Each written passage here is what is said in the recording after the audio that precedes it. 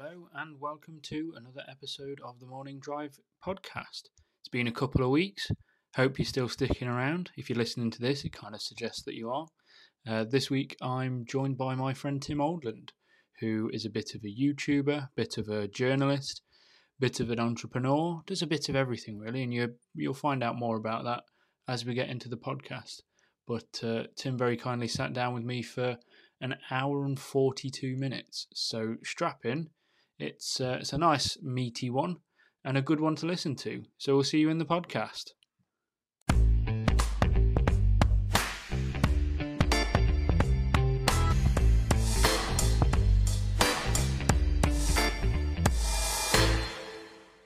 I'm going to click record now. Okay. Just because this is how it goes. I say that and that means we're started. Good plan. And I'll tell you what I tell everyone. It's casual. There's no expectations, there's no structure, it's just a chat, and the idea is to kind of just be a chat and demonstrate how talking can work. Marvellous. So it's just chatting to people who are interesting, so lucky you're interesting enough to be chatting. Oh wow. So I'm joined today by Tim Oldland, who I very ashamedly had saved in my phone as Tim Oldham for a while. Oh, nice. And then I realised that I'd made a mistake after I'd told about 4 people. Oh, I'm seeing Tim Oldham. And they're like, who the hell is that? And I was like, I think I got the name wrong. So apologies for something that you didn't know was happening. But I called you by the wrong name for about 3 months. Yeah. Well, it does happen a lot. Yeah. You know, there's I get some people. Did those people say? Oh, you mean that guy from Twitter? Eventually, because that's what I've had. Strangely, quite a lot in the last few weeks. I've been introduced to people and they've said, oh, you're that angry guy from Twitter. I was like... Have you turned up your anger on Twitter recently? Is that what's prompted this? I think I've always been quite ranty on Twitter. So it's not like you've increased ferocity in any way? No, I just didn't quite realise that people associated me quite so much with that aspect of it. But yeah, a few, I met a couple of PR people and they said... And one of them was, oh, yeah, the ranty guy from Twitter. I was like, okay, interesting. We did have a Twitter conversation where it started off with the premise of, I would like to start a podcast where I can do some rants. And I went, you can use my platform if you want. That'll make a nice filler episode every couple of weeks. Yeah. One of Tim's talks. Yeah. I mean, how are you on the swearing front? I don't give a shit. So, Fan-fucking-tastic. Yeah. I feel like... Swearing often is like seasoning for a conversation. You don't want too much because it overflavors it. But it can act as emphasis for certain points. Yeah. It's a grown-up podcast for grown-ups. We're not trying to be all smiley faces and everything. I mean, I run a company that is designed to help people with mental health, and that inherently comes with quite a serious grown-up association to it, so it does. I think we can get away with the swearing as long as it's not every other word, because then it just sounds like crap. Yes, yeah. But as we're both grown-ups that aren't illiterate, I think we can utilise it appropriately. That's good, yeah. Because if you get me on the topic of starting to rant about something, it will inevitably just flow. Yeah. The garnish, the flourish on top of the conversation. Yeah, that's fine. Which is completely fine, and it's a realistic conversation, and it's not in any way like censored to that point, which is how conversations actually work in the real world. Yeah. And I'm not doing this on behalf of an actual company that are like, oh, we're a production for blah, blah, blah. It's me and my laptop and a couple of microphones, and it's for my brand, so I can do what the hell I like. Brilliant. Yeah. So we have free reign to not have to think about the swearing, because I do tag it as explicit when I upload it, so it should be appropriately listed on the podcast places. So I guess the place for us to start is, so Tim, who are you and what do you do? Okay. Well, this is always a puzzling question for me, this one. Right. Just because I do quite a lot of different things. Yeah, ranting on Twitter. Being one of them. Yeah. I spoke, right, so for the purposes of this, I'm going to, because it's the thing I want to promote most at the moment, is the main thing I have at the moment is a company called Bespoke Chargers. Right. Where I sell electric vehicle chargers to people that are a little bit more unique and a little bit more bespoke for people who don't particularly want a grey plastic box on their wall. You know, so a bit more of the things. Obviously, I've been an automotive design engineer for 20 something years. 12 years, okay. Yeah, 20. You know, so yeah, it's I've worked for automotive companies, and about 12 years ago, I set up my own design consultancy, doing anything and everything that anyone wants to throw at me, basically, which was concept to production designs. So literally, people come to me with a scribble on a piece of paper, and it can be that was anything. Could be automotive. Could be, I did a drinks bottle for Virgin Active. Oh, you know, it's literally anything that anyone wanted me to do. But I did a lot of work on stuff for PodPoint, who are EV charge company, right? And designed their old units and their street charge units that they've done. Did all that, and that's a design, the actual way it looks, and all the packaging of all the clever electronic bits. Yeah. Don't do the actual electronic bits. That's far too complicated for me. It's very sciencey stuff, really, isn't it? It really is. Yeah, I've got a grasp on it because I've been doing it about 12 years. I've been in the field now, but it still confuses the hell out of me, to be honest. I can understand that. Yeah. That all led on to just me thinking that some people want something a bit more personal, and so I offer the main thing I offer these are a charger built into a wheel, be it a steel wheel or a Fuchs alloy or any wheel that somebody wants, really. Yeah, of course. You came up to Coffees and Cars and you brought one with you, which there should be either a photo or an Instagram reel or something that includes it. Oh, brilliant. By the time this goes out, it's got a few weeks before this will go out yet. Mm-hmm. So by the time people hear this, somewhere on Tacona's Instagram, there will be a demo. Like, you'll be able to see what that looks like. Yeah, awesome. I'll probably try and tag the photo that I took at you at Coffees and Cars, where you were carrying it through the car park to accompany this podcast as well. Yeah, why I didn't just park next to the...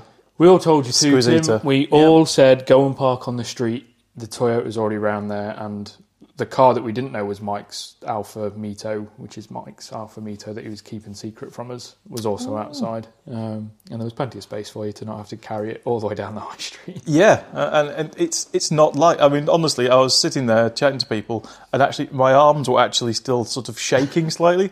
I weighed it when I got back using our weigh scale thing, and it's 55 kilograms. Brilliant, that's the same weight as my other half. Yeah, so I was basically carrying her from the car park all the way down the thing, I wished I hadn't done that. Hence why I went and picked it up. Yeah, I don't blame you for taking the car to go and get it. So that was Mike's Mito. That's good. I liked it. I liked his wheels. That was what got us onto the path of that was actually Mike's car. So Jared's got some 3 spokes for his MR2. And we've had a lot of conversations about 3 spokes. And then Mike was sending Jared 3 spokes for a Mito, because he's been needing a daily driver because the TT's slowly becoming less of a car to be then refurbished and put back together. Mm-hmm. He's like, I need to get a daily so I can come to events and be part of the group properly. And he was like, sending Jared photos of these 3 spokes that you can get on a Mito, because a Mito was on his list of potential cars. Right. And then we were stood together and Jared was like, that Mito's got 3 spokes. Mike's been talking about Mitos with 3 spokes. And Mike was up in the car park in the cafe, and we turned to Mike's wife and was like, has Mike bought a car? And she just ran and hid behind the counter and went, I'm not saying anything. He's like, he's bought a bloody car, hasn't he? So we went and went, you've bought a car. And he went, yeah, I've put a photo of it in every one of my stories this week, but like in the background of stuff, so it wasn't obvious. And he did what Luke did with his Alpine, where he was like, I keep bumping into this Alpine in different services, and it took about 6 weeks for anyone to go, have you bought this Alpine? Yeah. So he was very subtly telling us all, but that's where you could have parked, and it's a very lovely little car, actually. Yeah, I quite like them. They've got subtly swollen arches. They've got like really bulging arches, and when you've got a decent size set of wheels, I think they must be 18s on that. I think they're 17s. 17s, It's just a smaller car. Yeah, it really fills it out nicely, and they're a Yeah. really nicely styled wheel. I'm a big fan. So we've got this ongoing debate on three spokes. It seems a very divisive topic within the automotive world. So, obviously, you're a fan of them. Yeah, I mean Saabs. Yeah. Jared is obviously a big fan. Yeah, I like them in certain cars. That Mito looks good. A lot of Saabs do look really good. The right car with the right wheel, I can live with a three spoke. They do have the potential to ruin a car. yes, Now the flip side of this is Richard Porter hates them. yep. Jack from Car Throttle hates them, which means that we endlessly send him photos of three spokes just to really go, I hear you're a fan, here's more. So it seems from the very limited connections that I've got within the automotive world, they're a very divisive Marmite topic, the three spoke wheel. They are. I mean, wheels are such a divisive topic in general. Yeah. I mean, it's definitely one of the topics of one of my future rants. Hopefully, is black wheels. I won't get onto that this right now, but I'm going to have my black wheels refurbed gold at some point. woohoo! But Best news ever. my stock wheels are still black. Yeah. The three spoke thing, it's really hard from a design point of view to try and pinpoint exactly why some of them work and some of them don't. It's really weird because they are like the Saab ones and those Mito ones. They're not very similar, really. The only point is that they've got three spokes to them. But then you look at some, mainly on Japanese stuff, Yeah. and they just look horrendous. Yeah. They're really awful. I mean, a lot of them have like blue centres with white rims and stuff, and you're just like, no. I mean, there's a Liberty Walk Supra. The one with the pink wheels. Yeah, with pink three spokes. And I've seen that in metal, actually. I've driven it. Have you? Yeah. And it's one up, all right. yeah. Well, I live near Liberty Walk. I'll go and ask. Yeah. You know what? I mean, I can introduce you to the guys because it's featured on. It's been a BOTB car, hasn't it? It's permanently on there now. Because you can win a Supra and Liberty Walk kit. Like, you don't get that car, you get one made for you, don't you? Yes. Yeah.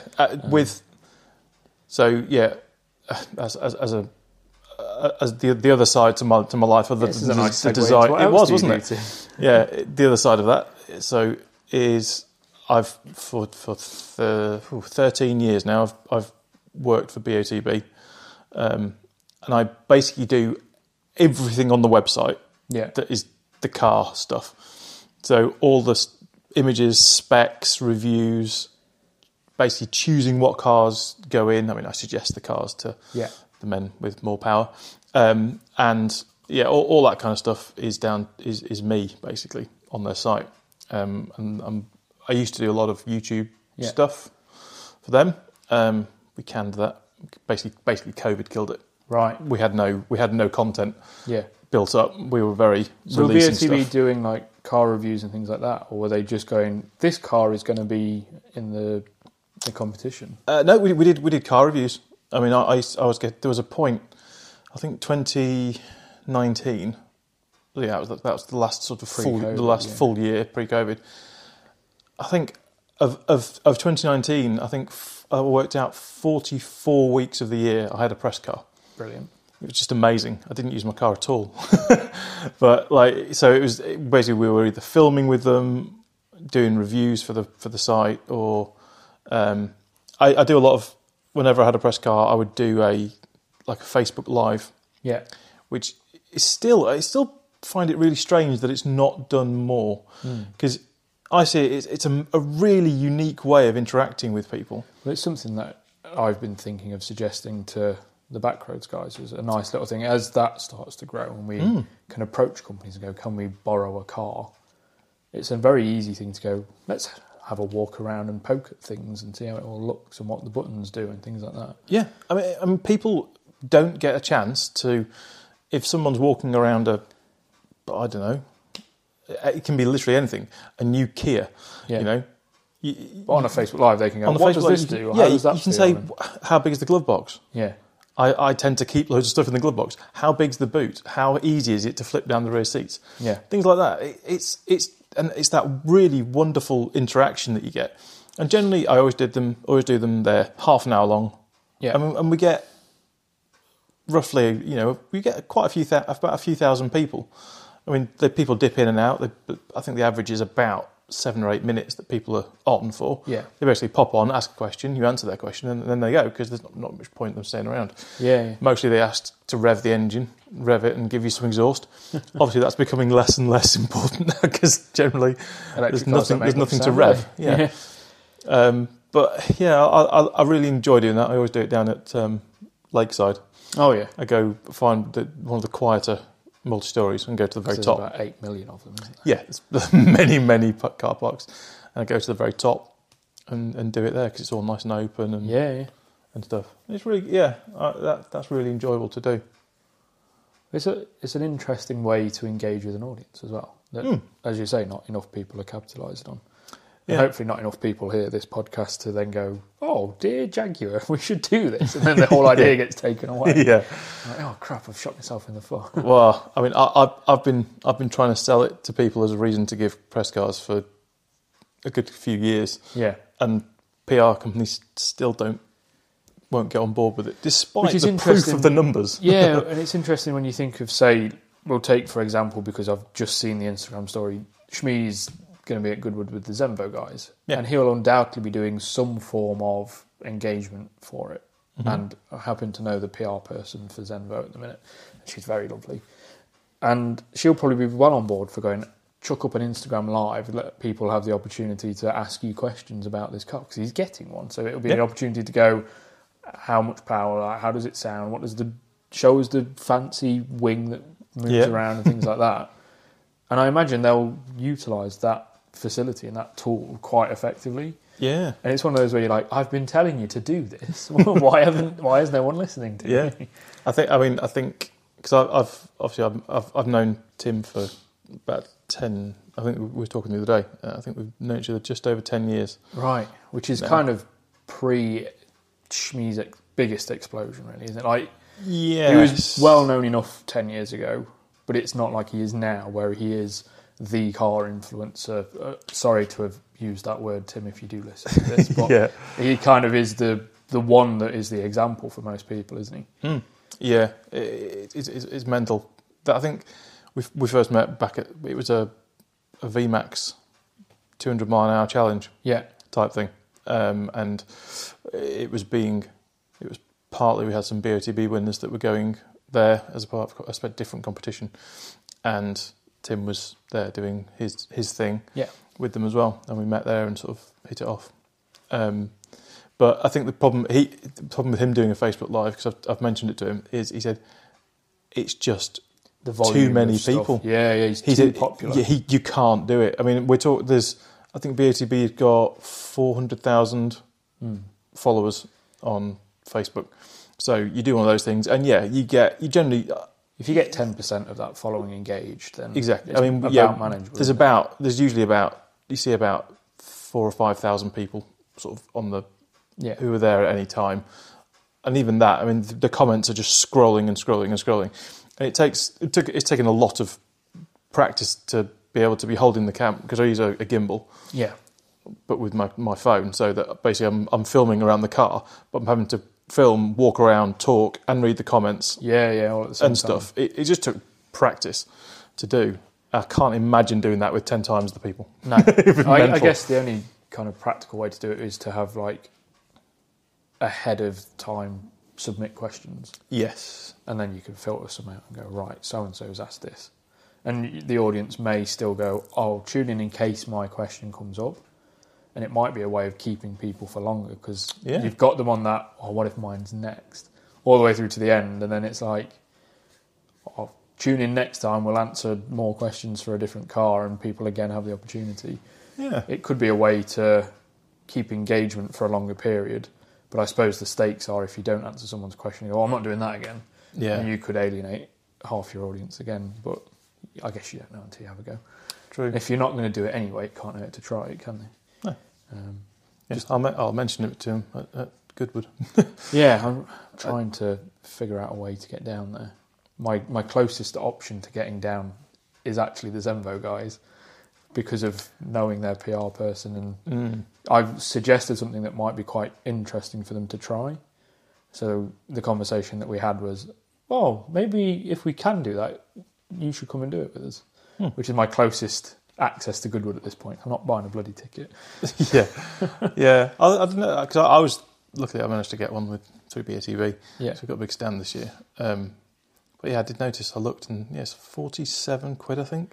Yeah, normally... Just for a Thursday adult ticket.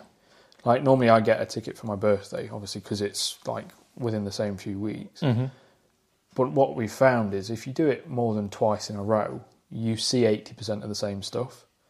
Yeah. So we went, right, what we'll do is we'll do Festival of Speed 1 year, Revival, Festival, like, mix it up. And then as we were like, well, right, we'll do that, 2020 happened. We're like, okay. So, no idea what to expect. But I did the Revival last year, which was amazing. I went down in an Austin Healey, like a 1950s one. So we got to park with all the pre-60s cars. Awesome. And it's very fun, and it's a nice memory. However, 4 hours holding the roof on because the latches kept popping off, doing 50 mile an hour while sitting on top of an exhaust. It's not fun in the moment. No, but when you look back on it, it's a fun memory. I guess we've all done loads of these sort of trips, haven't we? Yeah. And it's those things that you remember more than just the ones where you got down to Goodwood and back with no drama if I'd have done at all. that in the 86, I'd have been, I went to Goodwood. But because you've done it in something interesting, and you have to, it's the challenge, isn't it? It's overcoming the obstacles, and I had to live with this bloody heat rising through my feet all day, and that kind of thing. That's what creates the fun memories for it. Yeah. And that's why road trips are so fun, because inadvertently you have to overcome a challenge at some point. Something always requires like a group effort or a bit of conscious thought to resolve on a road trip, because you're just spending so much time on the road. And that's what really makes those memories more interesting. If you just got on a train and got there with no fuss, it wouldn't be as interesting as I drove to Le Mans in a Renault 5 or whatever. Yeah. Because you've got that. This was a challenge. Actually, that one thing I'm hoping, or I'm trying to figure out how I would do it, is do a Le Mans trip next year, like as a Tacoma tour, like the first one. Mm-hmm. I'm trying to figure out the best way to approach that, because I don't think classics are going to be the best idea. I think the first one should be reliable cars to some degree. Yeah, I mean, like I said, it's about. I think the mode of transport there and back is largely irrelevant. People who can just drive down in normal cars. Yeah, because it's not a fun drive anymore. You can't speed. You can't do fun things. The police are swarming everywhere. Yeah, there's inevitably going to be hold-ups on the tunnel. All that. It's basically a schlep down to Le Mans. Yeah, and then you've got. It's where you stay, who you stay with, and how you stay is another thing. Like, get the glamping, or you do the camping or whatever. Is probably the way to experience barbecues, beer. Yeah, if you're under 40, do camping. I'm not. If you're feeling like you're under 40. Yeah. But it's one of those where... we went when I was a teenager, and it was my dad's mates were all car dealers. Mm-hmm. So we had Gallardos, 360s, 430s. We were in a 996 turbo. That middle of the pack supercar. Yeah. Or entry level supercar, really. And we ended up, not me personally, I was in the passenger seat of a C6 Corvette, and we ended up breaking the French speeding ticket record and making the papers and things like that. Awesome. We've probably contributed to why it's so difficult to get as did I. Yeah, I think there's a saying, like, you can't do Le Mans without a speeding ticket. Like, everybody gets one at some point. Yep. But those were like when you could kind of have an exciting trip. And this is nearly 15 years ago. Yeah, probably 20 was for me. We went down, a big group of us went down the last trip, and it was just amazing. It's such a good vibe, and there were some weird old cars we had with us. There was like an Integra Type R. Nice. There was an Impreza, a Boxster S, and my friend Simon in his Tuscan. Oh, lovely. So an original Tuscan. Yeah. Ironically, the least reliable car there, though. Oh, absolutely. And it was a glorious thing. And we hit about 185 on the way back down the péage or whatever it's called, and at about 170, the Targa panel started to lift up, like it was about to go and get sucked out of the Fast car. and Furious. So mode. I was literally, Simon was driving, and I was holding this thing, just like, oh my god, can you slow down? 15 mile an hour more. Yeah, he wanted to see how fast it'd go. Right. And he did, and then we slowed down. But luckily, that's when, like, I think it was the Integra was right up ahead, checking for police and things. Oh yeah, like spotting. So doing spotting stuff. But even that you can't do anymore because now they time you, don't they?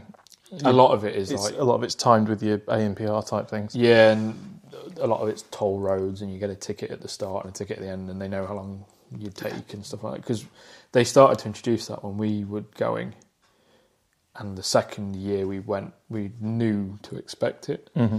So you'd steam out of the toll roads, and then you'd stop for an hour, and then you'd get back on, and then you'd steam to the next one. Because you're like, well... There's what I think. I remember there's one big section which was one of the best speeding sections that everyone used to do. Yeah. And it's like literally half a mile from the next toll bit. There's a rest area. Yeah. So and you'd go down there and you'd pull in, and it would just be full of supercars, all just going ding ding ding ding ding. I think when we pulled in, there was a Mosler or however it's pronounced. And we got chatting to him, and he was like, "I've done 205 on the way down here." We're like, yeah, it's like you can tell how if people are there for a long time, you're like, "Oh, you were going really fast." Yeah. If you're just pit stopping, they've been taking it steady. I've had a full dinner. Oh, how fast did you go? 200 plus. Full dinner needed. But and there was always about a mile's worth of tailbacks from the toll booths or the speed cameras. I think when we first went, there was one speed camera. Mm-hmm. And you'd go from a conservative 90 to 30 for about half a mile.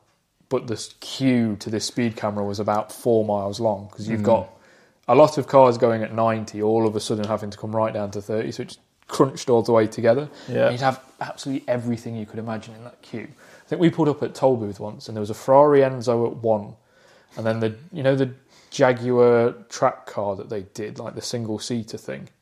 It was almost a Radical, but Jaguar made them, I think. Oh, yeah. There was one of those in the booth next to it, and then a Ford GT40 in the one next to that.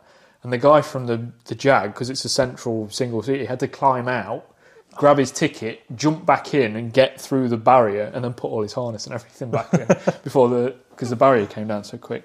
But it's one of those trips where it's like everybody from everywhere, no matter what part of society you're coming from, just... Right, we're going down to Le Mans, which is why it's an interesting one to do.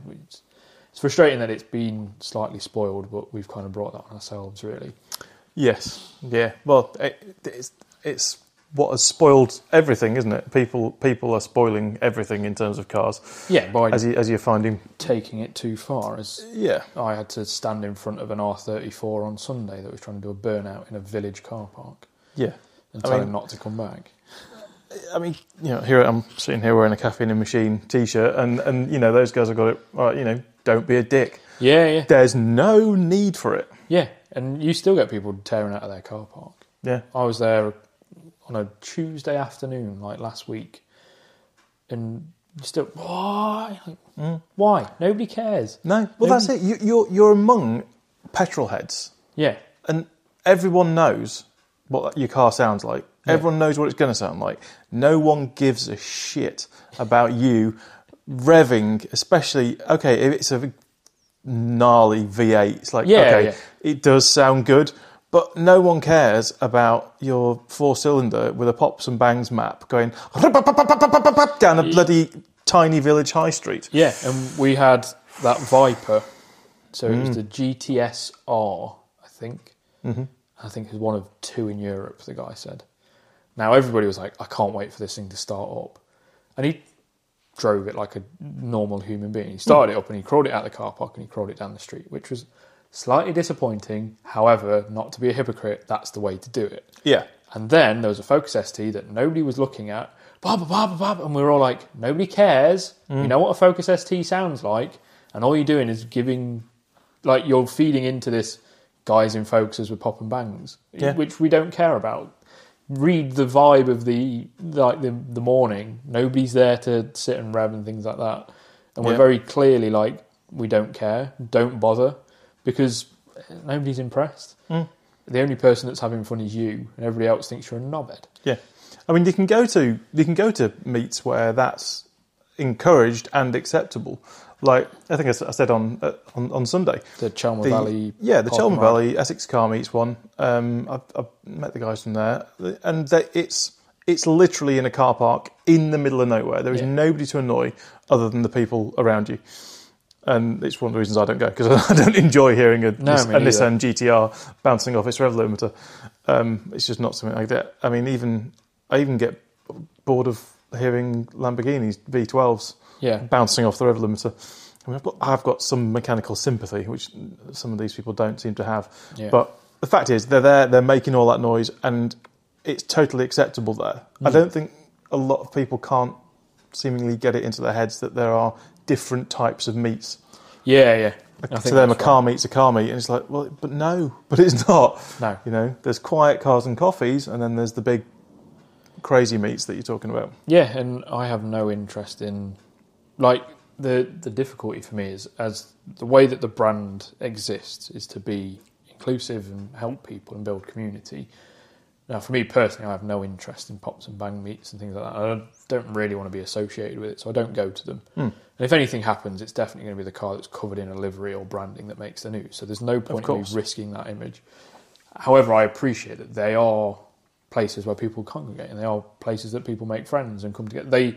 They still have that capacity. It's just not to my taste. So it's quite a difficult. So the Jordan, who runs Slammed UK, I kind of know him, kind of by choice, not as well as other people would, or I would have possibly had the opportunity to. He's that scene and I'm not, so there's not much middle ground.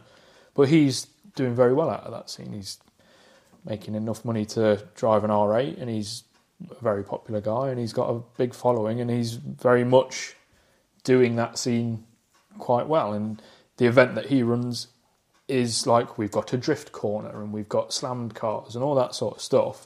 And there's space for it. And if it's done well, it's done well. And there's no point in sitting there going, oh, that's a load of crap, because there's a market and you can do that kind of thing properly, like Essex Car Meets are doing, where they're out the way, where they're not going to piss everybody in Chelmsford off. And it's contained within its thing and everybody agrees that that's what they're doing. It's when it spills out into down the centre of Chelmsford and you start making it dangerous or upsetting the locals that you really have to start kind of questioning how worthwhile these things are to keep existing. Yeah, I mean, there are some.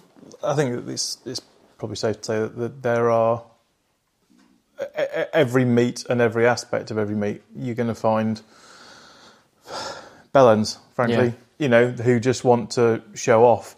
Because I mean, I've been to classic meets. I went to a classic meet. There was at the Chelmsford Park and Ride. Yeah. And it was a Ford, an old Ford coupe, right? Like a 40s, like a proper old hot rod, yeah, proper hot rod, big V8 sticking out the front of the bonnet, tiny little thing with massive drag tyres, and he came out of the thing, and everyone was going rev it, and he went rub, and went boom, boom, smack. Jeez. And it was all fiberglass, and it just destroyed the front of it. It's like, okay, well, great, there you go. Yeah, well done you. Yeah, congratulations, you've just ruined your pride and joy. Yeah. Because you wanted to show off to all these people. Well, there's a video of is it a Chevette or a Chevelle? That red one that ploughs it into a wall. He's borrowed his mate's cars to go to a show, loses it, and straight into someone's front garden. Yeah. I mean, there's always videos all over Instagram of that, aren't there? Yeah. There's the GR Yaris was the most recent one, wasn't it? MFN. It pulled out and just banged it into a ditch. Yeah, and hit someone's legs. Oh, did it? If it's the one that was at MFN, which is middle of fucking nowhere, up in Nottinghamshire. Yes, I think it was. Went into the ditch and hit someone in the leg. Oh, no. And knackered this guy's legs. Oh, jeez, I didn't know. Yeah. And then there's that... You only get the TikTok 3-second bits, you don't get the full news story. There was an Audi S3 that killed someone recently. Really? They were doing it 2 lanes, people at either side. This S3 is doing 100 down with people all over the place. Christ. And he either lost it or someone stepped out and didn't see him and he hit someone at 100. Fuck. Just dead. Well, yeah. And it's away one of from those that. where it's like, that's not... Nobody benefits from that happening. Nobody's impressed. Nobody thinks you're cool for being able to do 100 in your S3. All you've done is risk and taken someone's life. Yeah. And it's just... It's one of those where I think if it becomes culturally unacceptable within the automotive world, that's where it starts to become less prevalent because nobody thinks it's cool, so nobody does it. The problem kind of lies in that there are certain people that think it's really cool, so they encourage it. Yeah. And I don't think there's any way to not have those people because you kind of have to accept that there are some people like that and they like cars, so they're part of the car community. Exactly. Yeah, it's just a real, for me, it's such a real shame that so many people are ruining nice meets. And it's more that people end up getting meets shut down. Like your one at Fuel that couldn't happen because Fuel ended up not being able to have people there. Knobheads ruined. It wasn't even the meet. It was they went out with the meet onto someone's private land who happened to be the owner of the industrial estate. Yeah. And then it's a business now can no longer do half of its primary function. And then the knock-on effect is the community no longer has a place to go. They have to go somewhere else. Yeah. Or because of 1 or 2 selfish people that have no consideration for anyone but themselves. Well, that's it. Selfishness, pure and simple. They want to do this, and they don't think of any consequences of it. Yeah. I mean, 3 years. So, early 2019, I set up a company called Reduno, which is a website and it was it was mid to late 2019. We did a soft launch, and it was a place to put all car meets. Right. So you'd go on and you can search for. You could say, "I'm in Brentwood. Show me what's in Brentwood or within 30 miles of Brentwood on Sunday." Yeah. And it would show you all the car meets around you. Brilliant, because there was nothing like that with that kind of search. 3 of those all started in 2019. Obviously, your one, Car Calendar. And Roadster. Yeah, I mean, Roadster was always never had the search aspect of it, and Roadster was always more about the social interaction. Car Calendar was really good. They've got some big money backing, as far as I can tell now. A couple of McLarens with Car Calendar all over. Well, exactly. I've seen. Yeah, and that was like that. We had the search aspect was our big thing. Yeah, because nobody had that as their way of searching, which to me seemed a bit weird because that was the most logical thing for me. Yeah, because your only alternative is to go Facebook events near me. Dreadful, isn't it? And so it all went through, and we were set for our huge press launch. Had press releases set up and everything. Late 2019. No. It was the main launch because it was the beginning of the season. Was end of March 2022. End of March 2020. Jeez, couldn't have got worse timing for that. Let me think. What happened then? Did something happen maybe that made nobody go out for 2 years? Yeah, and it just killed it. I mean, me and my business partner were. Jesus, literally a large. Shelved it, and it could come back, or have you just completely shut it? It's still there. We've still got it because we spent the money and built the website, and it's a bloody great site still. But the thing that's holding us back currently still here is the state of the scene is making it undesirable to go out and push it again. We're launching in the US, which is the big thing. Yeah. But I don't think it's going to happen here again, unless we get the big success over there and then we can just port it over here again. Because there are certain ones that work. Like Coffees and Cars has worked quite nicely, and the people have treated it as intended, that it's park up, have a coffee, talk, is the idea. And there are a few that exist like that, like Carnatter up in Northampton. They do a similar thing, Cars, Coffee and Chat. It's a park up, make friends, talk to people kind of thing. And those ones are really nice to go to. Southside Hustle, for example, it's there's a lot of people within the car world that are doing things right. The problem is it's the small minority that are ruining it for everyone else, and it's the small minority that are making the most noise. Yeah. pun intended by that is causing the problem, because it's tarnishing the reputation of all the good things of the car world, which is a thing that I'm very much trying to shift back, in that there is community, there is bringing people together, there's working on a car or cleaning a car, and things like that are good for you. Like, I've just changed the clutch cable on the Renault, and it's like a really proud moment, and it's so satisfying when you fix something yourself and it works. It's like an elation that you don't really get from any other things, DIY being one of them. Yeah. And it's like, well, these are all really good positives that's all kind of overshadowed by noisy cars or dangerous driving or yobbos threatening people at events and things like that. They're a very small minority of the car world, and it's really devaluing all the good stuff that happens. Yeah, which is a real shame. It is. It's a massive shame, because that's what you say. That's a very good point. It's tarnishing everybody with that little and tiny annoying brush. Yeah, and that sort of stuff is very easy for, say, media and press to jump on. Oh, look how dangerous this is. The good stuff is very easy for them to overlook, and it's hard to get any inroads into going, look, these are good things that happen. You're just probably not gonna get as many clicks and views, because it doesn't create controversy by going, look how nice this is, that everybody came and met each other, and we've helped people get talking to one another and make friends. Yeah. I've had a few people go, I wouldn't have left the house this month if it weren't for this, or I've not made any friends except for here, or nobody's spoken to me until I came here for the last 6 weeks, and stuff like that. That stuff doesn't get seen because it's another car crash or another residency that's been pissed off by Ford Focuses revving in the Tesco's car park on a Friday evening. Yeah, it's a real pain in the arse and a real shame. A lot of people don't get that aspect of being into cars. Yeah, a lot of people think you just want to have you like your car and you go out and you drive your car, and they go, why would you do that? Yeah, it's like, well, A, because I like doing it, but B, it's everything that surrounds it. It's Twitter. It's weird car Twitter. I mean, I'd say that there are two people from Twitter that I chat to now on WhatsApp. Yeah, I chat to them. I'd say, if not daily, it's probably 5 days out of a week we'll have a conversation and a chat on Twitter. Every day, Yeah. With these two guys. And I've never met either of them. That's a lie. I met one of them recently at Fully Charged Live for the first time. We've been chatting for 2 or 3 years. Yeah. The other guy I've known for 7, 8 years. Yeah. And we've never met. He lives up in Scotland, in the wilds of Scotland. Right, yeah. We've never met. And I would say that I would count them as saying they're two of my closest friends in terms of people I'll chat to and confide in, even. I suppose in a way, this is a new aspect of media.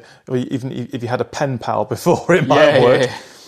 Is that I can chat to these people, and I suppose the fact that I don't see them and I haven't met them, there's that inhibition maybe is dropped, and you don't have that worry about seeing that person. Or how are they going to perceive me? So you can chat to them, and you can be very open. It's the same both ways. They chat to me about things, I chat to them about things, and that's a great thing if you can get that outlet. Yeah. From something, it's brilliant, and that has entirely been through cars. Weird car Twitter. Yeah, when we did the Haggerty Drive It Day, Mike and I were in the Renault, and we're pulling up to this junction. There's 2 cyclists, and we'd passed them on the road, and then we'd backed up at this junction. And one of the cyclists pulls up alongside, and he went, "This is a Twitter thing, isn't it?" Because we've got Tacona written down the Renault. I was like, "Well, technically, yeah." And he went, "I know who you are." I was like, this is the weirdest thing that's ever happened to me in my life.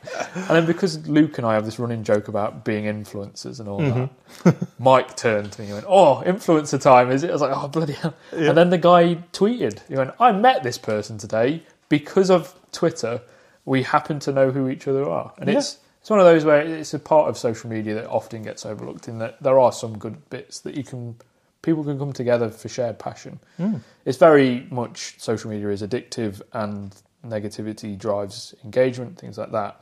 But there are some small shining lights of good stuff that happens. And the car world seems to be a good beacon for the positivity of social media. There is a lot of dick swinging on social media with the car world, but there's also a lot of community and engagement and bringing people together in interesting ways. Yeah, and the good thing about it, generally, not in all the ways, but generally, there are now ways that you can just ignore it.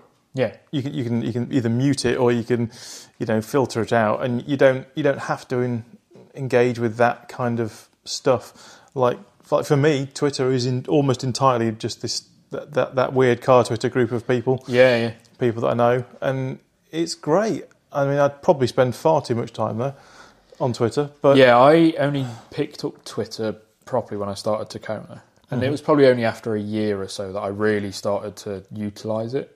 And not as a tool, just I quite enjoy how you engage with Twitter. And it's probably the social media that I find my most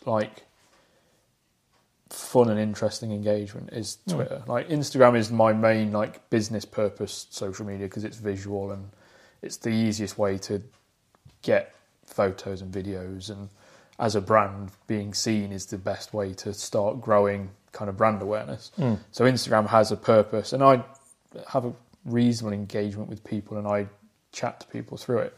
But Twitter is the most I will check Twitter more often just to check it. Whereas Instagram, all right, I've got to post something, therefore I need to go to Instagram to post it, and then I go back to seeing what's happening on Twitter. Yeah. Because you find more interesting stuff and you can see stories unfolding and you can get news articles and links and things like that.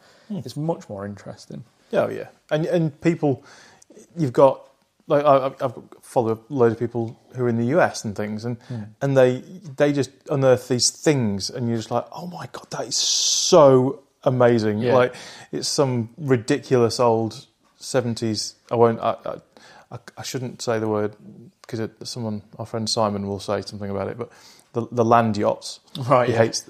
I think he's okay with land yachts. Simon Browse. He hates the phrase "yank tank." Oh right, he absolutely hates it.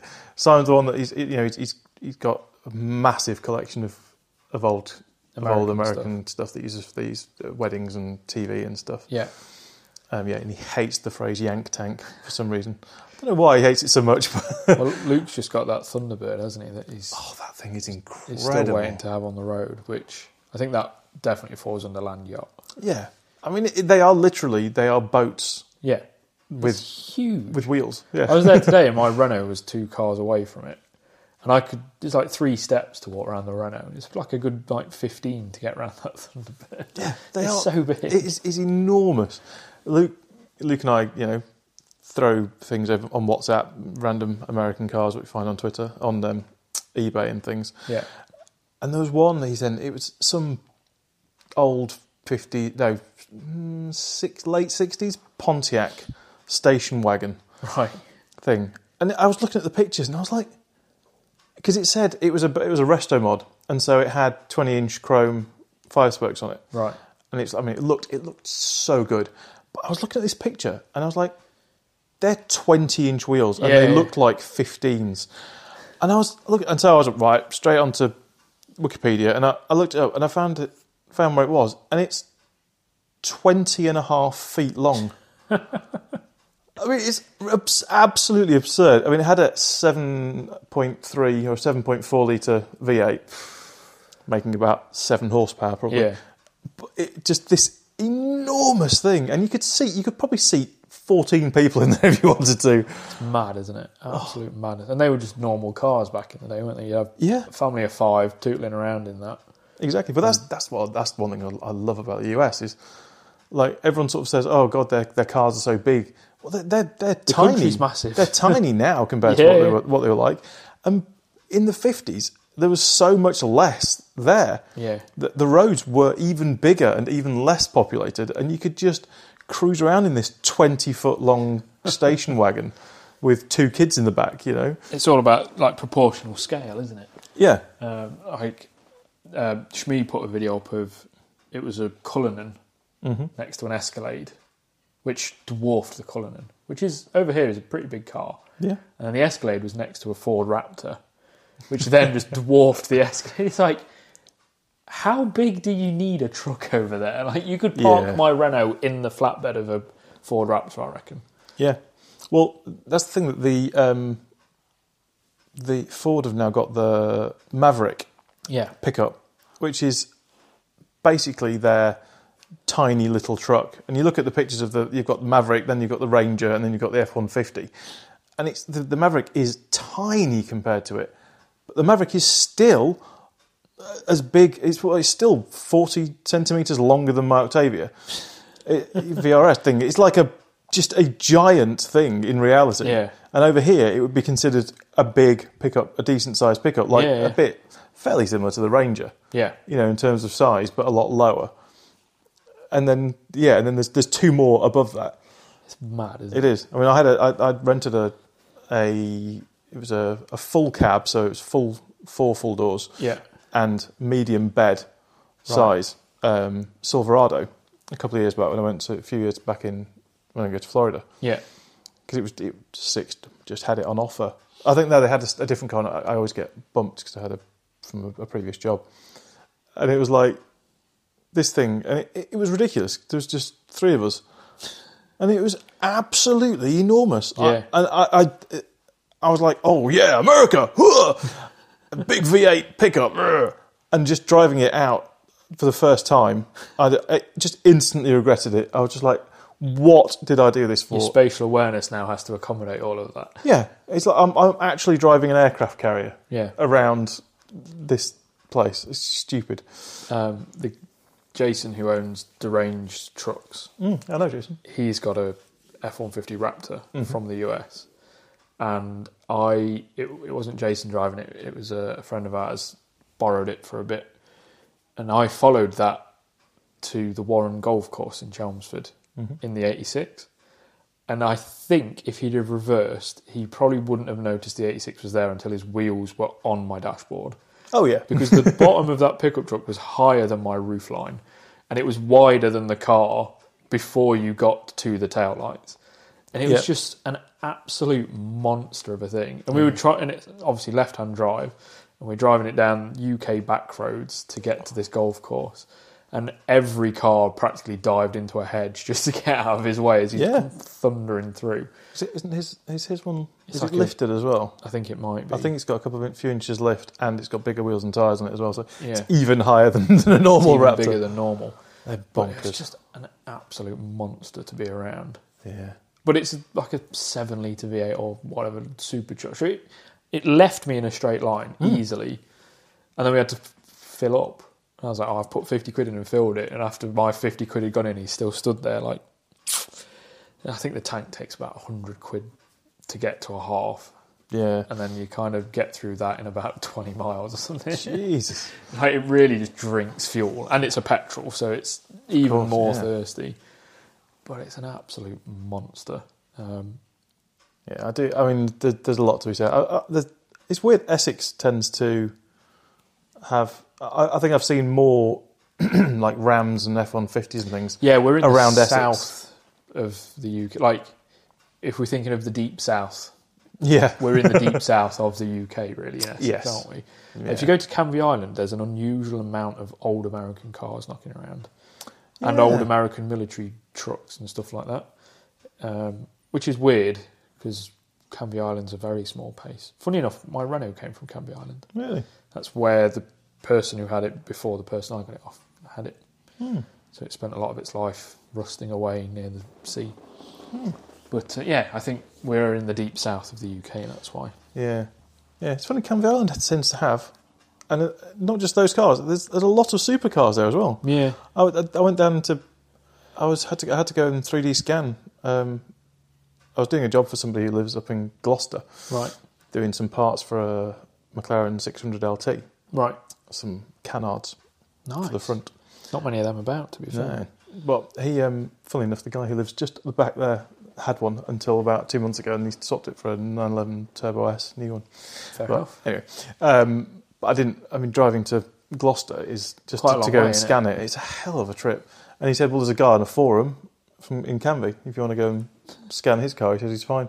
So I went down there, and he's got a 850 horsepower Nissan GTR and 600 LT. Nissan GTR is not covered in livery like drift spec, is it? No, it's a very subtle Litchfield build. Because there's a monster liveried GTR on Canby. Yeah. So exactly. So that's two monstrous GTRs. Well, Steve Bagsy, I think his surname's like Baggioni or something like that, who's Monster's UK drift driver, lives in Southend. Yes. So you'll see his drift cars on a trailer every so often if you're over that way. Well, I lived over there, so I just pass every so often. But yeah, it's just there seems to be a high proportion of it around here. In all fairness, I've just moved to Northampton and there's cars everywhere. Around the corner from me, there's a guy that daily drives a Lancia Delta. Just this old guy. It's got one seat. Oh. It's a little bit ratty. Yeah. And he just drives it. It's just sat on his drive. And we walked to the Tesco Express around the corner and it was just parked up outside. This old guy just wandered out. And he had like an old guy's rule T-shirt on. Nice. In his flip-flops. Got in it and just drove it back. I was like, I know where you live. And it's only like 400 yards away. And he still drove. I was like, yeah, fair enough. Want to drive your Delta? Go for it. Yeah. And currently my day job is like the other side of Oxford. So I do a lot of across the A43 and the A34, which is quite annoying that it's those two roads. And just going anywhere near Silverstone on any day of the week, you'll see something interesting. Oh, yeah. And I saw a Ford Galaxy and I was like, oh my God, a Ford Galaxy. And I completely missed the Lamborghini next to it because this Ford Galaxy was coming along. I was like, oh my God, a Ford Galaxy. Oh, and a Lamborghini, how nice. I'm assuming it's a Galaxy with an IE, not a Galaxy with a Y. Yeah, the proper There's a few of them driving around here. Yeah. you see loads of these here in Essex. It's easy. 7th-seat MPV. Yeah. We passed a Zafira that had an adult in the 7th seat yesterday. Oh, fun. Grace had never seen that before. She's like, is that person sat in the boot? I was like, oh no, there's a seat there. She's like, what? It's like, yeah, you sit on the floor. There's no footwell or anything. You're basically just sitting on the floor. Yeah. With a backrest. Funny enough, there's a guy up one of the roads near me here. They moved in recently. He's got a blue Zafira VXR. Now that's a rarity. That is a rarity, and probably for a good reason. Yes, it's probably absolutely dreadful. Yeah. But before that, he had a Mariva VXR, which is even more rare. They did a Mariva VXR. Yeah, basically, they just took the VXR running gear from the Astra and chucked it whatever they wanted, didn't they? Well, that was I think the Mariva is the Corsa. Oh, the Corsa VXR. That makes more sense. Smaller car. 1.6, whatever it was. But yeah, there's some oddities, and that's a real shame. We just do not get that. No, you're not going to get that anymore. Those really weird little interesting products. Yeah, because it's like, okay, you've got too many kids, but you still like cars. So here you go. The king of the council estate, really, aren't they? Yeah. Well, I mean, give it 10 years, and there's going to be no. I really struggle to find how there's going to be individuality in cars. I think I saw a thing about the ever increasing everything looking the same that's happening. And it was like the new X5 looks like the new GML or whatever Mercedes equivalent looks like. And they're all becoming homogeneous blobs with wheels, aren't they? They are. And everything is now an SUV or a crossover. Yeah. Toyota have got rid of the Yaris and created the Yaris Cross, which is just a Yaris with lifted suspension and plastic bits on the arches. Yep. I think the Igo X as well. That's another one. The GLA is now probably more popular than the A-Class. Because everyone that I see seems to be a GLA. Yep, they are. I mean, it kind of defeats the point. Because everyone goes, oh, I want that for the higher road position. It's like, yeah, but if everyone's on a higher road position, you're all at the same level again. Yep. And the only person that can see over you is a guy in a bloody lorry. Yeah. It's literally, I mean, it must be on a daily basis now that there's another electric SUV being revealed. I was reading all the McLaren Artura review this morning. I haven't seen that. And on Autocar, it popped up that the story below was McLaren's new electric SUV that's coming. And it's like, oh God, I know now Lotus have done one and they're doing one. Ferrari doing an engine one. Yeah, I don't think they're going to do it. Well, there's like a cross, isn't it? Yeah, looking at the pictures, it's basically what I would always want to have done, which was to buy a GTC4 Lusso or an FF and lift it and put it on big wheels. Yeah. Big off-road tyres, which a few people have actually done now. Nice. And it's basically that. It's just a slightly lifted. Yeah, it's not a Urus. No, I don't think I'm not sure if I can say, because I do know, but I don't know what you can say because I might get told off. But let's avoid it. In terms of, it's got 4 doors. Right. Some people have thought it might be a 3-door, but it has got 4 doors. But there might be a slight RX-8 hint to them. Yeah. But yeah, that's exciting because it's got a big snarling V12. Yeah, they kept the V12, which was always good. But I think, and this is not known, I think there's going to be literally a V12, twin turbo V8, and a V6 version. Wow. V6 hybrid. Yeah. So there's going to be lots of different full range on it. Yeah, I think there are different things for different markets, but that's exciting. I mean, utterly irrelevant to me. I'm never going to be able to afford or even drive a £300,000 mega SUV. Nor would I ever want to, because I find that one a bit more, because it's a bit more of a lifted normal car. But things like Urus, Anus, Tow Rag. Well, any of the performance ones for me. So the RSQ8. RSQ8, Urus, G63, SVR, Range Rover, X5M, 50i, X-Drive. Well, just the X5M. I know, but I like how many things they keep bolting onto them. Yeah, I don't get them. I don't understand why anyone wants a firm riding, ridiculously fast 2.8 ton SUV. I saw a video of an SVR Range Rover nearly spin out, pulling out of a car meet the other day. I was like, how do you manage that? How do you manage to lose the back end in an SVR Range Rover? Impressively stupid. Very stupid. Bentayga, another one. Big, fast thing. I mean, the flip side is you've got the new Range Rover. Yeah. I'm not completely against high riding 4x4 type vehicles. The Defender, even the Defender V8, because they're not trying to make it quick and handle. No. That's just a cool ass Defender with a massive engine that makes a great noise as well. Yeah, and it makes a great noise, and it is quick when you want to overtake somebody. That's the sort of the exception to the rule. Whereas it's still a utilitarian car, in its kind of focus, isn't it? Yeah. Whereas it's the one I just don't get the focus on like Nürburgring lap times in a SUV, 2.5 to 3 ton SUV. Buy an RS6. Yeah, because nobody who can afford a 200 grand Urus, no one who does that is going to have just an Urus. Yeah. Are they? If it was because these people want to have just one car and they want to be able to have fun at the road at the weekends, blah, blah, but they're not. They're going to have a Nissan GT. An Urus owner's going to have probably got a Huracan, or some kind of tuned GTR or something. You know, it's going to be.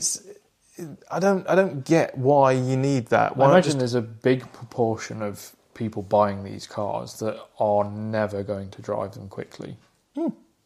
Like, it's probably more of a status symbol than anything else. Yeah. I imagine we'll find a lot of them in Brentwood. Yeah. Oh, yeah, there's an Urus up that road. Yeah. Up there. There's countless G63s. Yeah.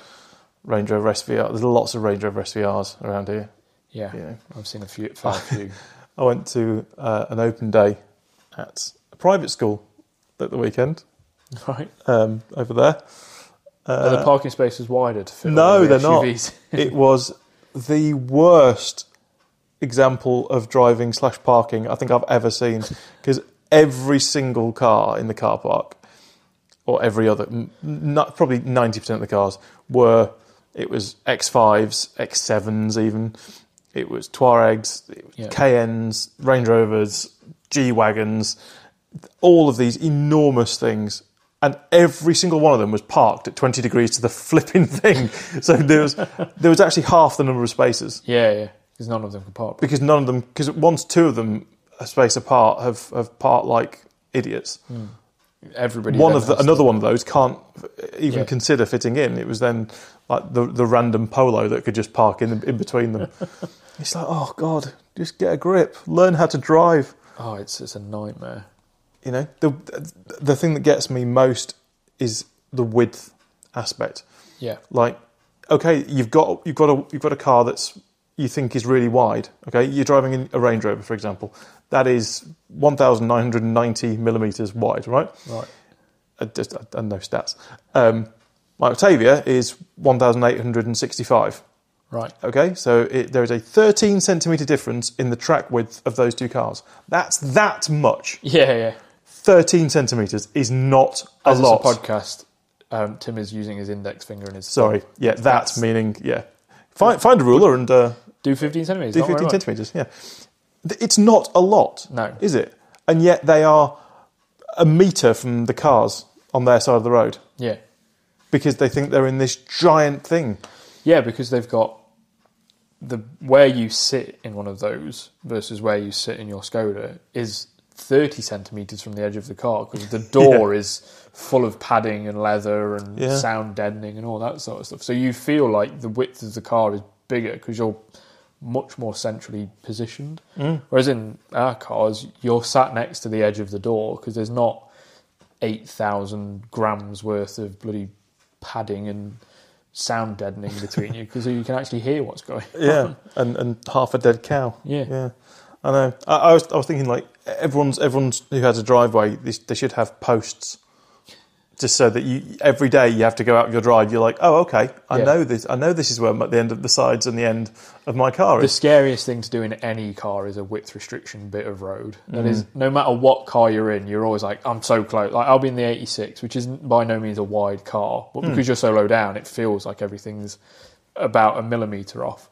Yeah. And I'll go, oh my God, it's so close. And I'll be in the Renault, and I'm like, I know this is a tiny little car, but it's now, because you've put a post in the way, it feels like it's really big all of a sudden. Well, it's because in no car can you see those curbs at the bottom, usually. Because usually it's the curbs, actually, isn't it? Especially around the limits. Yeah. It's not the post itself, it's the big built-up... concave curves as well. Yeah. The ones that are designed to get your wheel right in the middle, not just on the edge of the spoke. Designed to give maximum damage, because they'll get your wheel and then half your door as well. But like you say, you can't see down by your wheels, so you just don't know. You have to have an aerial atom to know what's going on. Yeah, perfect. We should all drive aerial atoms. Exactly. Or a Nomad. Yeah. That's definitely. I think that the Nomad is one of my favourite things ever. It's a very, very cool car. Yeah. They had no need to do that, and they still did it. And it's the coolest thing. A friend of mine has an aerial atom. In fact, he's just got a new one. And his old one is the first car I ever went on a track in, passenger lap in that.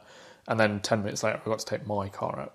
So basically, I just got the 86 about a month ago, like before this event.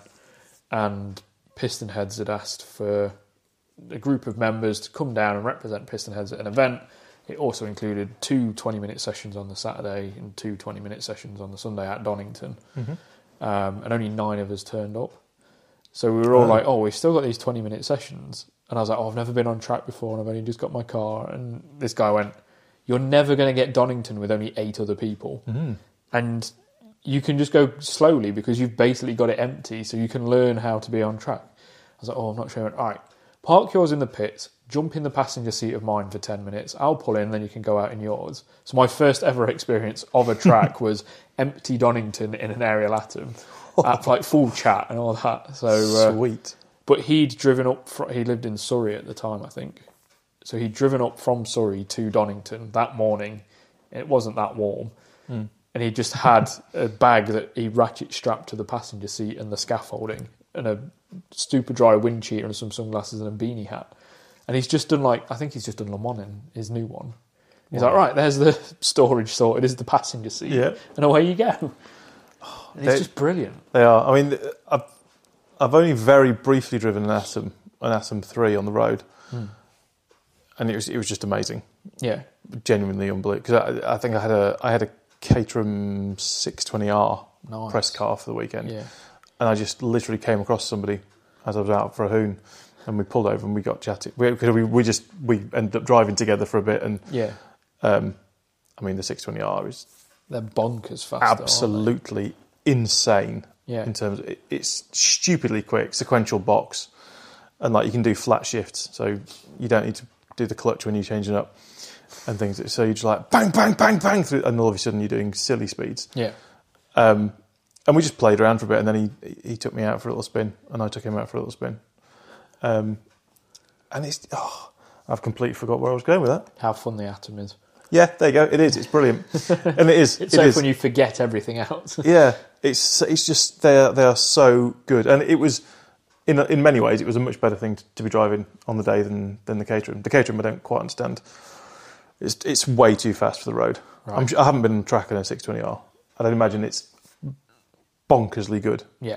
I think that's probably the main target for the 620. Because the issue the original Atom had was the lack of downforce. So when you were cornering, you felt the front get a little bit light. Not that I've driven one. This is feedback from people that have. And then they did the aero pack, and it changed the car entirely. Yeah. And then you could really attack everything with it. Just because the Caterham's obviously got the engine at the front, putting some weight on that front end. So it doesn't quite need the aero that the Atom does, being mid-engined and having nothing to push any air down. Literally nothing other than some scaffolding. And it's a very narrow bit of scaffolding and some wheels. So a lot of people have said, once you get that aero pack on, it really does improve the dynamic of the car, especially on track, which is kind of what they're all built for, really, isn't it? Which is the reason why I love the Nomad, because it's designed for the road. Yeah. And people say, you're supposed to put the off-road wheels and you can go, but you don't always have access to that. Yeah, you but on if the you road. can take a speed bump at full speed, it's quite a lot more exciting. Yeah, and you can, and it leans and it rolls, and if you have the off-road tyres on, it slides at low speed. I mean, you can control it and stuff. Because I was really lucky that we had Ariel's press car. Yeah.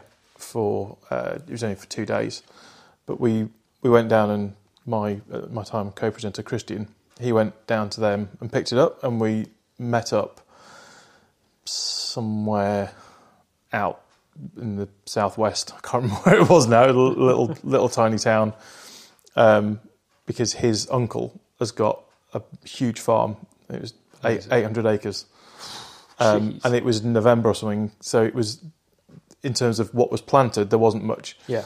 And he basically said, you can see the fields where there's stuff growing. Don't go in those. Don't go in those. Anything else, you've got free reign. Yeah. And so we had a day with Ariel's Nomad press car on knobblies. Amazing. And an 800-acre farm to just leather it around. We spent the entire day. We had to fill it up twice, because it was non-stop the whole day. Yeah. Banging off the limiter, sliding it, just non-stop. So much fun. And it ranks up there as one of the best days I've ever had. It was so good. We went back there again to the farm with a Ranger Raptor. Oh yeah. A red one, Ford press car again, and that was fun, but getting that thing sliding through a ploughed field is hilarious. If slightly concerning, because there's so much mass involved. Yeah. I was like full four-wheel drifting this Raptor around a field, like on full lock, and you're like, if this digs in, it's only one thing's going to happen, and there's going to be a lot of rolling. 3 tons of metal flying in the air. Yeah, and a very embarrassing phone call to Ford's press garage. But the Nomad, it's just hilarious, because there's nothing to it. Yeah. And it's so easy. You instantly turn into a drifting god because there's so little momentum involved and stuff. Yeah. You just completely steer it on the throttle, and there's no power steering, so it's just like brilliant. Yeah, I absolutely loved it. I need to have a go in one day. Hopefully, I get opportunities to do more fun things as things progress, because that sort of stuff does look like a lot of fun. It does. I mean, I'm trying to think of ways I can get to drive one tour, because of what we do. I kind of have to go down the ranks quite a way before you get hold of press cars. Yeah. Just because in terms of outlets, it's very small comparatively. But that's fine, because you can generally do more silly stuff later on. Yeah. So you have to do silly things to send out more. But I know that people are driving the new Morgan Super 3 this week. They're doing the press drives of those. And that's something I want to get into, because I drove the older 3-wheeler. Because you're not allowed to call it the new 3-wheeler. It has to be called the Super 3. Yeah. And the old one was just hilarious. Brilliant. Yeah, I fun. had a very, very, very brief passenger ride for about 200 yards in one, and it was still like giggly fun. Yeah, you were in Alex's, weren't you? Yeah. Yeah. His little purple. His little throbber. Throbber purple. But yeah, cars like that need to exist to keep the passions going. And I think one of the things we're finding at the minute is we're almost kind of having these last hurrahs of interesting, exciting cars, because it's like, well, we're not going to be able to do this for much longer, so we might as well just have a go at it. Like, even stuff like the GR86 sold out in, 90 minutes? Yeah. And it's like... God, I wish I'd bloody got an order in one of those. Well, so mine went in for its service the other day, and I sent a tweet saying, I wonder why car companies or, like, dealerships don't give you a courtesy car that's, like... Say I'm bringing my GT86 in for its 90,000 mile service. Mm-hmm.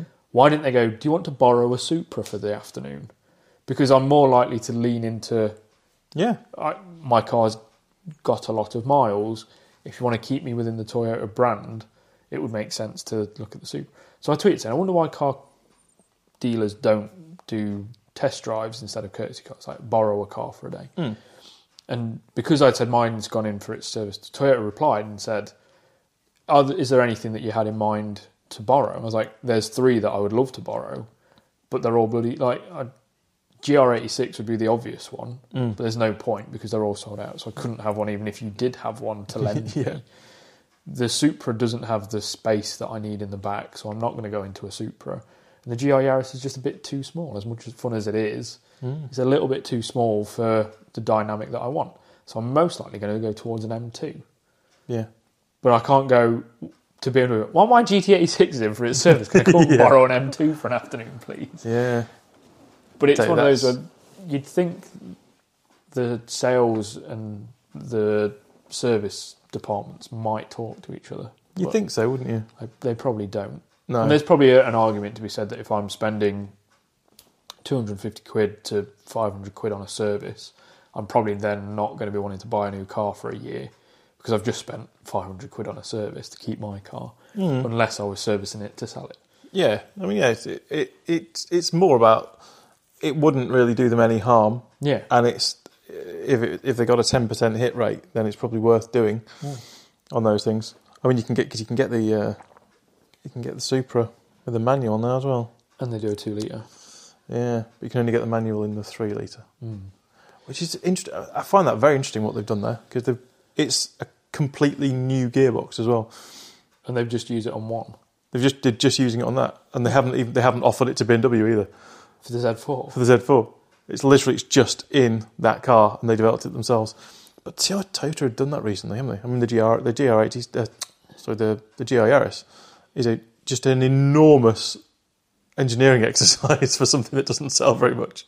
Yeah, and it's also not a rally car that they can use because the regs all changed, didn't they? Yeah. So they can't even use it for its homologation purposes. Yeah, but bonkers. I don't know. And you also can't put the Yaris stuff in the GT86, which would have been a fun crossover thing to have done. Yeah.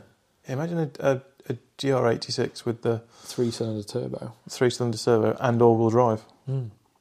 I guess the thing with the all-wheel drive is that, well, probably wouldn't be that hard to do the all-wheel drive for the 86 because you've got the existing prop shaft.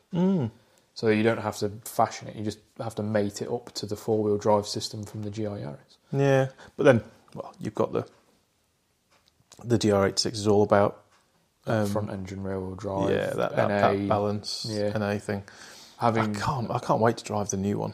I mean, it's... Are you going to be allowed to? Is there any point in Toyota marketing this car at all now that they've all sold? Probably not, but I'll still try. Yeah, I'd love to have a go in a new one, but I can't see I'll still be bothering Graham from the press fleet soon and saying... Because Thingy's left, hasn't he now? The head of PR? Yeah, Scott. Yeah, but I'll be bothering them sometime next year probably. They'll still have one on the fleet, you know. That's the thing. The only one that you'll be able to buy now is the Express car. That will probably. Oh no, you'll be able to buy. You'll be able to buy countless of them, second-hand ones. But I'm trying to place bets on to how much the first one's going to go up for because it's 30 grand, isn't it? It was bang on. It's like 29,990 for the manual. Someone's going to put one up at 40, I reckon. I reckon 10. Yeah, there's going to be a 10 grand over. I think that's what happened with the Yaris, isn't it? They started popping up at 40 and 45, and I think the car was 33. Off the top of my head, just mental.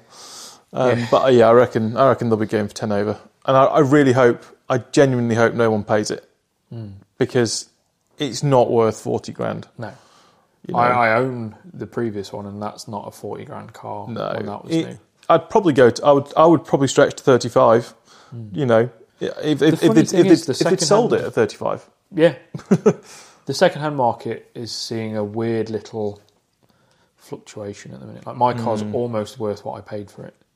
Yeah, which is weird. I mean, it wouldn't be because mine's on the mileage that it's on. Although technically, it's on its second engine, so it's only technically done 45,000 miles, not 90,000. Nice. Which doesn't speak much. Toyota, it's a Subaru thing. It's a Subaru engine, so yeah, that's why. But yeah, it's one of those where, because of what is going on with chip shortages and the death of internal combustion and things like that, the fun cars are retaining value. Yeah. Someone's just sold. Well, it seemed to have peaked probably early this year, tail end of last year.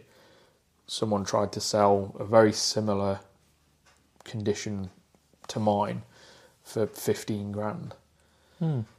Where is it? 6 months before, it's probably worth 10. Yeah.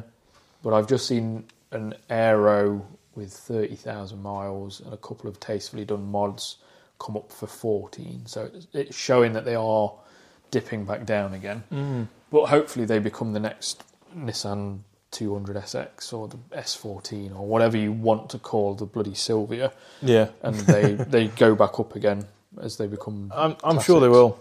I'm sure they will now with how things are going. Yeah. I'd love to Safari build mine.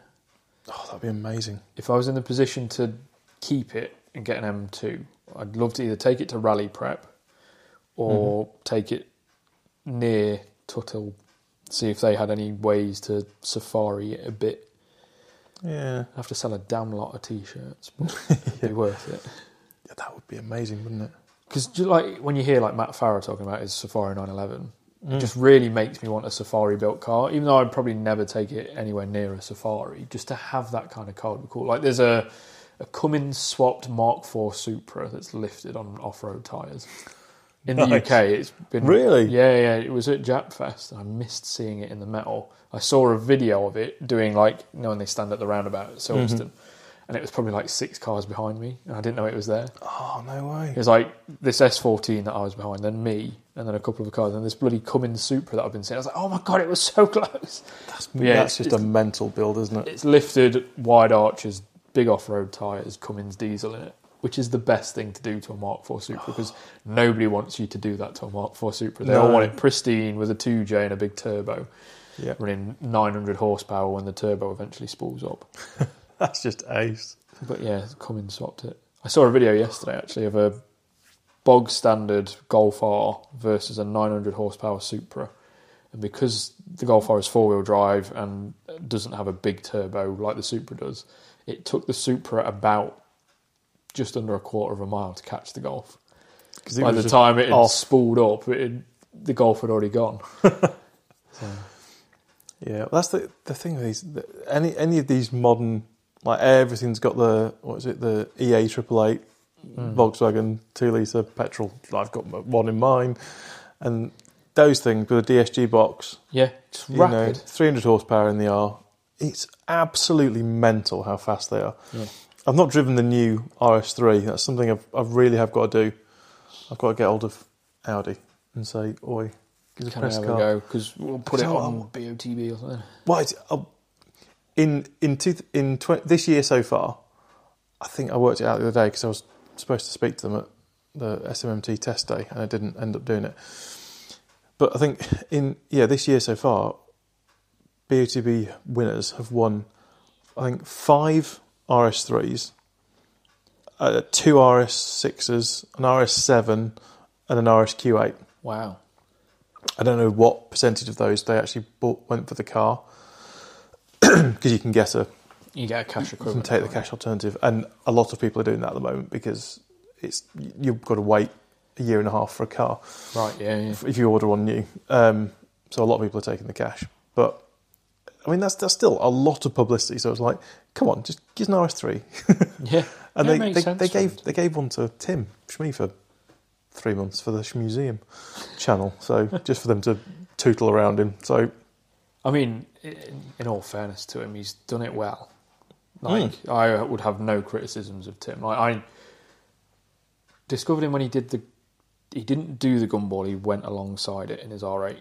yes. And that's when I first encountered him, like as a fan of cars. Like, I've only been in any way connected to the car world since 2019, which was a great time to start being in the car scene, Yeah. like from a professional standpoint. But just to have done the way that he's done things and to grow the way that he's grown, just hats off to the guy. Like, it's one of those where everybody that is pissy about him is probably just really fucking jealous. Yeah, they are. And it's funny, it's a phrase that people say a lot about him, but it is 100% true. He is literally the hardest working person I know. The guy, I think, we're going back, I think in 2019, he averaged, I think he flew more than twice or something every week. Two flights, so that's 4 actual flights. Yeah. Every single week. Jeez. I think it was. It was something ridiculous. I think he did something like 280 individual flights or something. Absolutely mental. Yeah. He was never here. Plus any road trips or driving or anything like that. That's a lot of work. It is. I mean, he did when he picked up his SF90 from the factory. Yeah. Which in itself is an absolute piss take because of Brexit now. Yeah. That the car was basically built in Maranello. It was then shipped or put on a trailer or shipped, however it was done, to the UK, where it was registered. And then shipped back. And then PPF'd at Topaz. Yeah. And then shipped all the way back to Italy so that he could pick it up from the factory. Because if he'd picked it up from the factory and driven it back, he'd have had to have paid the extra VAT on it as he passed through customs. So that thing, like, I mean, I know what he does isn't exactly the most environmentally friendly thing on the planet anyway. But the fact that thing had already gone from Italy to the UK and back to Italy again before he picked it up and drove it back to the UK. Jeez. But it's that thing. It's already done it's done 6,000-7,000 kilometres or 6,000-7,000 miles already. Like, drove it all the way around Europe. Good on him, man. Like, I've seen some photos of it, like, covered in dirt. It's like, great. I love to see. That's what people want to see. Exactly. That's the one thing no one can ever say he doesn't drive his cars. Yeah. I think he doesn't average. I think he averages about 40,000 miles a year or something across those cars. Across all of it, yeah. I mean, that's bonkers. The Ford GT, he did 2,000 miles in it, within a month of picking it up across the US. Well, I guess that's a trip across the US, though. Yeah. That was driven around there. I think he's going to do the same when he gets his Zenvo as well. Oh, I hope so. Because another thing is it provides opportunity for people to see these kind of cars. Yeah. Like, when are you going to see a Zenvo? If Shmi drives one, that's it. Like, exactly, driving one. Yeah. He was at Petrolhedonism last year. I didn't get a chance to bump into him because I was running the stand and everything. I bumped into Richard Rawlings, which was fun because he was super tired and really did not give a shit about a 500 quid Renault 5, which I thought was amazing. So I got a photo of him with it. His wife's lovely, actually. If anyone cares. Yeah. His wife's very nice. In every way you can think. Okay.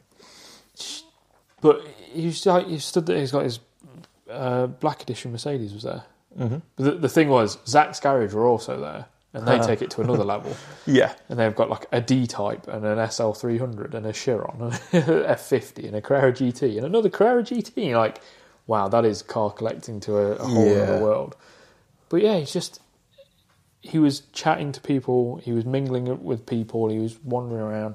There was none of this, I'm better than you kind of stuff. And I've met smaller YouTube stars in inverted commas, who are much less nice. Yeah. And are very much more up their own backside to a certain extent. And it's really annoying.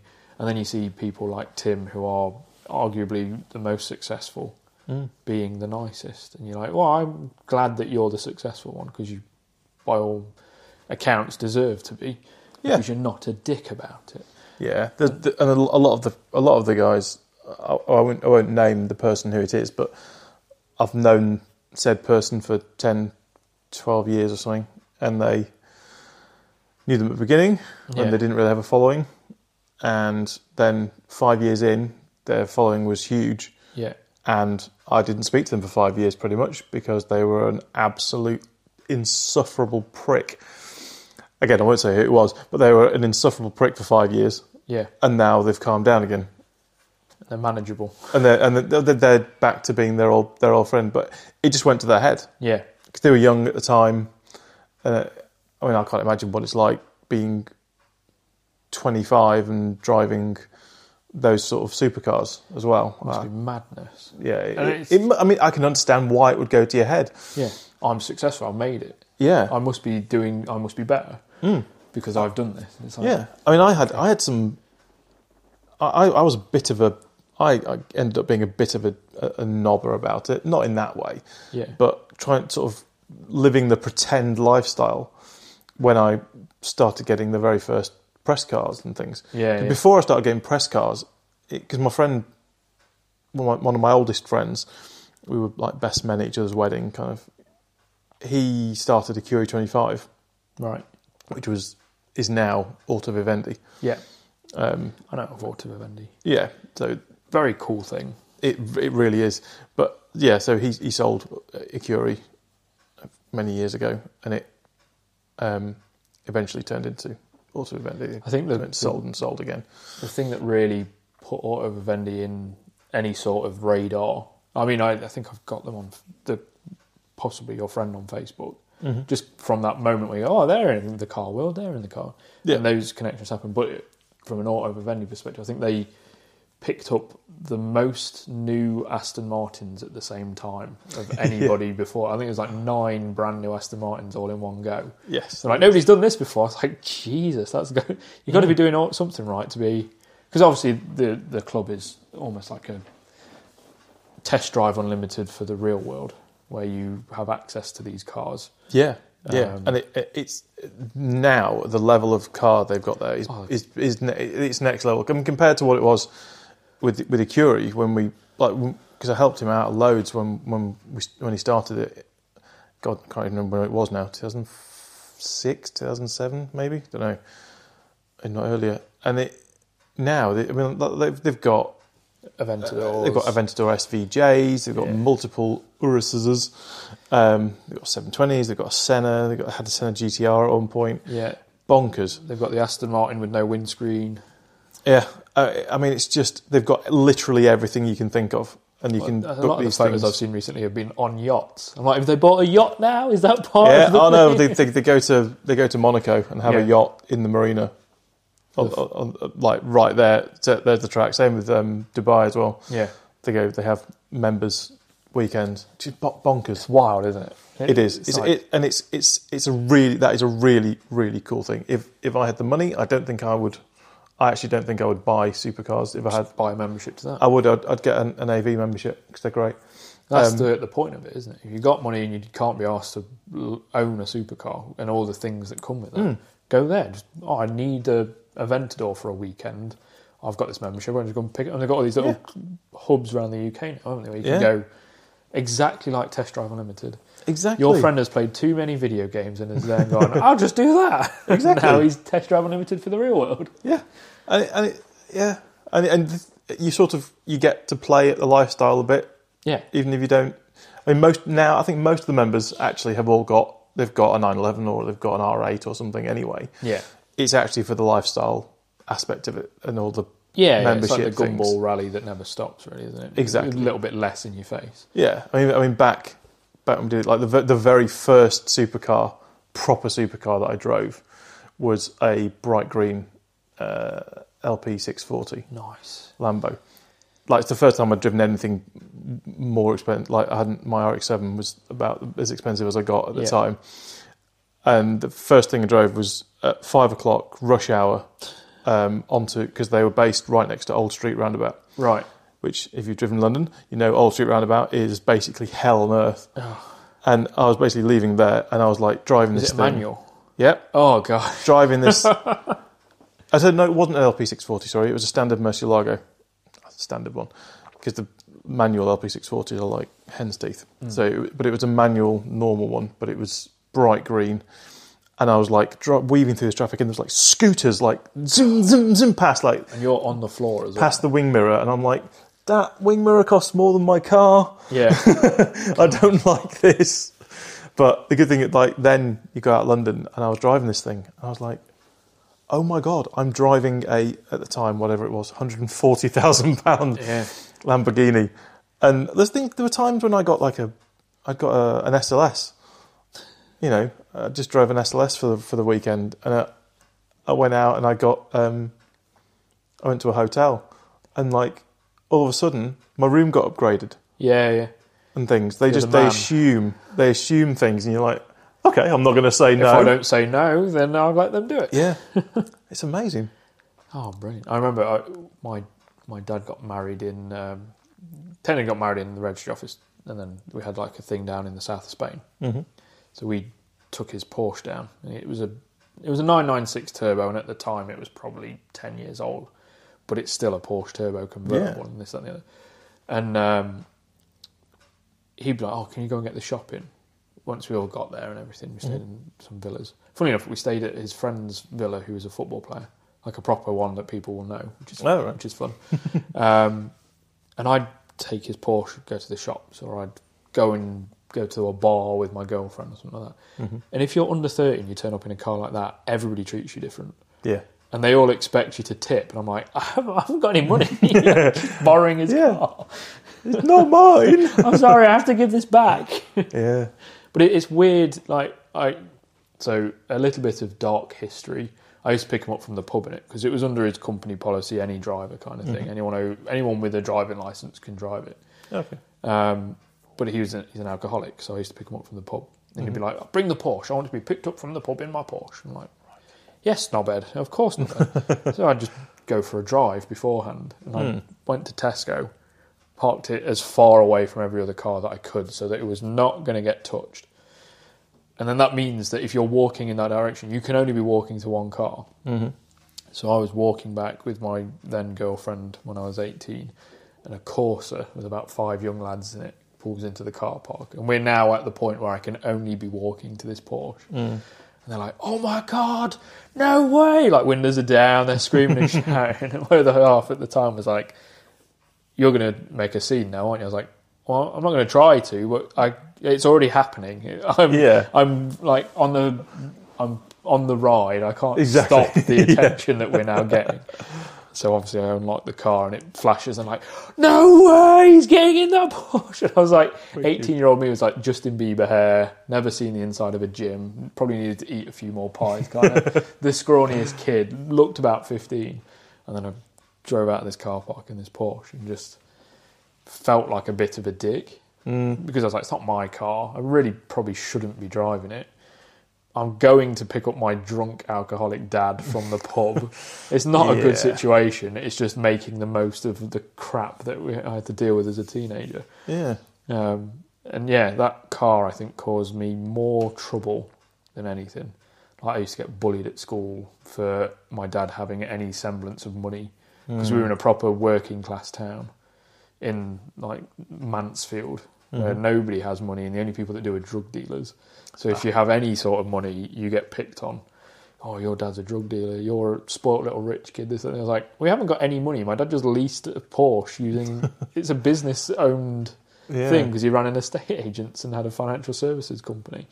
So it was all this like, got me no end of shit. The only time it came good was someone was picking on me as I was walking to get picked up from school, and they were teasing me and picking on me. My dad saw it.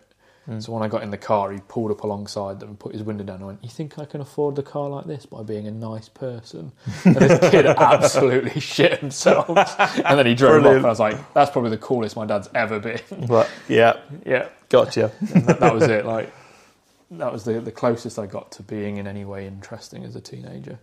Until I got my Mini, and then I was cool again. No. Because everybody...